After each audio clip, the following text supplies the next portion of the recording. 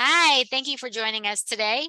Last week we talked about exercise and food and different nutrients that we think are very important and whether or not you need extra nutrients for exercise. But this week we are talking about the mucosal system and the microbiome as well. And what the heck is this? It's a kind of a hot topic right now. There's some new science out there. And so I think it's something that's very important for all of us to learn about because it affects so many different aspects of our health, from our physical health to our mental health, and even our body size, which just sounds crazy. So what is your microbiome? Your microbiome is all of the microbes. I'm trying to think, we call it good bugs and bad bugs. When you take an antibiotic, we're killing the bacteria in your gut. Well, the antibiotic kills good bacteria and bad bacteria, and we need to keep the good, the healthy, the strong bacteria. But there's also these other things in our body that we think of as bad that may be good. We have bacteria and viruses, even parasites and fungi in our body, but they have to be maintained in balance. It's kind of like your own little ecosystem in your body. Think of your forest. You have a forest in here, but it's on your skin. It's in your entire mucosal system, your nose and mouth, all the way down through the outside. It's just everywhere, and they all interact with each other to help you stay healthy. Their job is to maintain your health. If you are out of balance in your microbiome, then you may have inflammation. You may have some sort of chronic illness. You could even just have a cold or a virus. Your mucosal system helps you to absorb nutrients.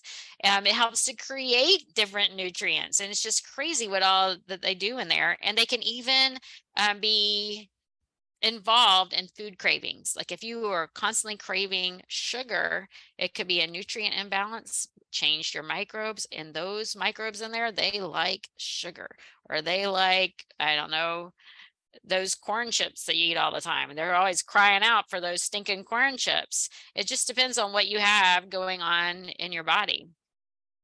Anyway, I know before we got on the call, Daniel mentioned the microbiome and gut bacteria and your mental health. Would you like to add or tell people about that? Well, there's some new research showing that people who are more prone to depression, they have fewer of like the good bacteria and more of a certain type. I can't remember the bacteria they had, but they have more of a certain type of bad bacteria in the gut. And this causes inflammation in the body. And once you get inflammation in the body, it can go anywhere. And they're finding that their brains may have more inflammation in them because of their gut imbalance. And so when the brain is inflamed, you're more prone to depression, anxiety, and eventually it could probably lead to things like, memory problems a bit up down the road. But fortunately, there's things you can do to improve your gut balance. So it's not like Yeah, you're doomed. right, right. One of the bad things about antibiotics, I mean, sometimes you do need an antibiotic. I'm not telling anyone do not use antibiotics. Sometimes you do need an antibiotic for certain conditions. But when you take an antibiotic, like I mentioned, it kills the quote unquote good bacteria and bad bacteria. What it does is we have both of them in there, but it will kill off some of them, but not all of them. And so when you stop taking your antibiotic, the ones that survived, they grow faster than the ones that you need to recreate. You need all of them in there for all these different body functions. And so then you end up with a bacterial imbalance. A lot of people, well, hopefully, when you do take an antibiotic, when you go off of it, you take some sort of probiotic, or you eat prebiotic rich foods to help restore all of the correct nutrients that you need in your body.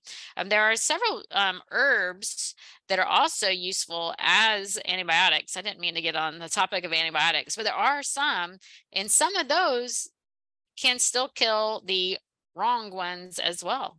They can wipe them all out. So a lot of times we depend on using natural methods, herbs and essential oils, because we're afraid of taking antibiotics, but sometimes they can be just as harmful at throwing off your balance. And so it's very important to work with someone who can help you maintain the right balance.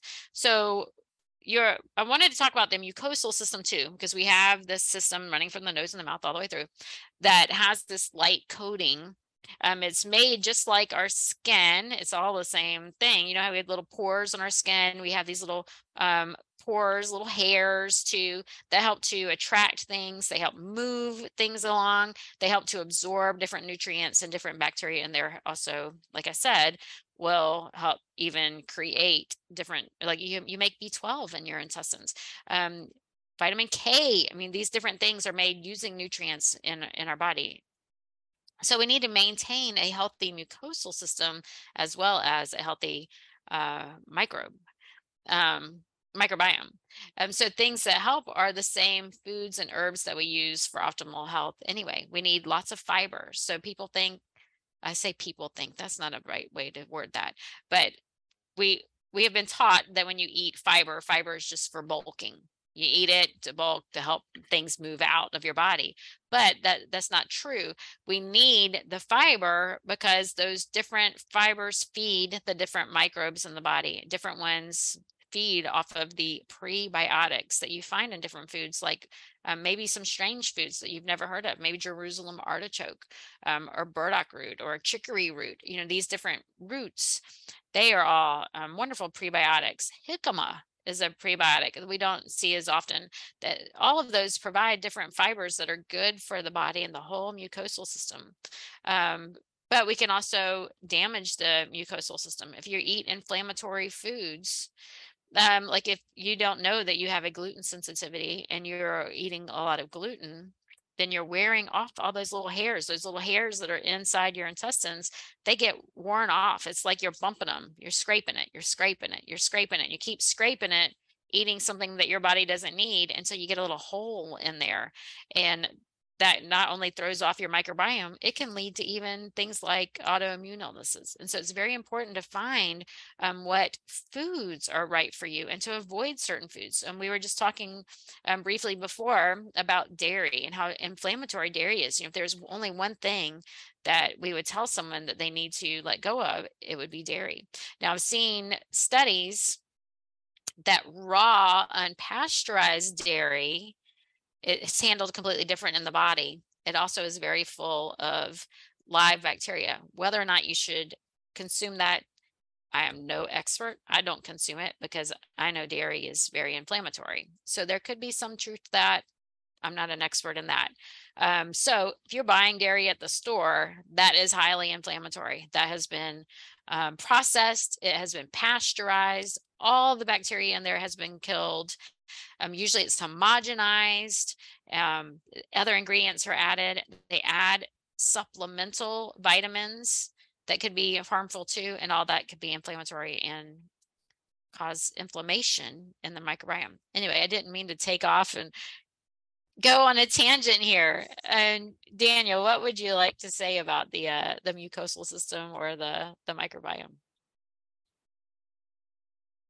Well, I think a lot of people don't understand how to maintain it, which you were talking about. If you take antibiotics, that you should try to replenish the body with either probiotics or foods that have prebiotics.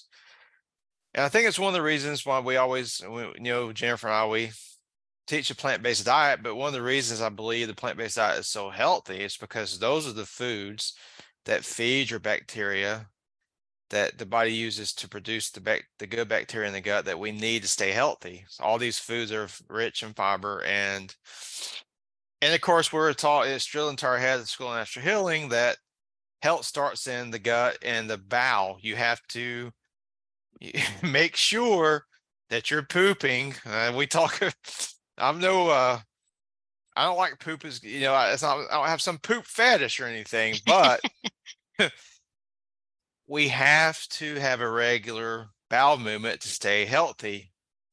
It's like vital. And they used to know this. I mean, doctors the old school doctors way back in the day, they would teach the same thing about this. They would teach how important it was for your bowels. I mean, my mother is 75.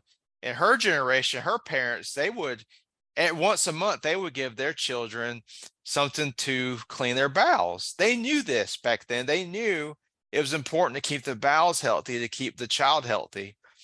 And now this information has been glossed over. A modern doctor will say, "Oh, it's not, it's not necessary," but it is necessary. And not and having one bowel movement a day doesn't mean you're regular. You should be having 2 to 3 a day if you're eating a high fiber plant based diet. This all has coincides with keeping your gut healthy. I mean, it scares me sometimes to read about this gut health science because I'm like, oh God, I hope mine's healthy enough, because they're saying if your gut's not healthy, it can lead to like heart disease and cancer. It's because of the inflammation. I mean, Yeah. Yeah. And, I was talking about prebiotics, which can be unusual for people, but there are foods that are prebiotics and are everyday foods, onions, garlic, bananas, whole grains, all of those, they have prebiotics, but they also have um, other nutrients too. They help to feed all of, you don't have to buy something that says it's a prebiotic. no, Just it's like a broken record. Eating a wide variety of plant foods is going to give you plenty of fiber as well as nutrients that your body needs and nutrients that your microbiome needs. And when we eat foods that are not right for our body, like I mentioned, the gluten or the dairy, then that's when we're disrupting the microbiome. And so to maintain it, we need to make sure we're eating foods that are right for us. How do you know if they're right or wrong? Just having an annual physical, which it goes kind of against the school of natural healing, um, but an annual physical. I mean, you can see, if any of your blood markers are out of range, then something's off. You need to. There's something's off, and so we need to find a way to balance that. Those shouldn't be wrong. Now we could go off on a tangent on that too, because when you have blood panels done, they compare you to what is normal. Well, I don't know about you, but when I look around at the average population, I don't want to be normal. I want to no, be optimal. And so that's where you come into functional medicine and functional nutrition. We can be normal. So if your blood markers are off on the normal panel, then you definitely need to work on your microbiome. Um, if otherwise, you want to go to the optimal levels. And so that's a whole nother chart and a whole nother subject. But just looking at your annual physical, you can tell if something's off. And something's off, then the first thing I do is look at the foods. Are you eating any inflammatory foods? Are you drinking alcohol? Is added sugar a part of your regular day?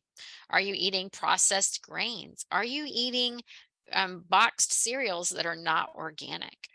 mm, If you are eating boxed cereals that are not organic, then you're eating pesticides. All grains are sprayed for harvesting, all grains, unless they're organic. And so then they use them to make your cereals or your crackers or your breads. And they don't do it to be evil. No one was ever taught that this is a bad thing to do. It's to help with machinery and efficiency. If we let plants dry on their own, some will dry completely, some don't dry all the way. And then when those machines go to harvest the grains, those damp ones clog up the machines and they get the machines all gunky and they have to stop, clean the machine, and start over. Or wait a little bit longer until more grains are dry. And then some get moldy, a whole nother topic. And so if they don't do that, they can spray the whole field at once.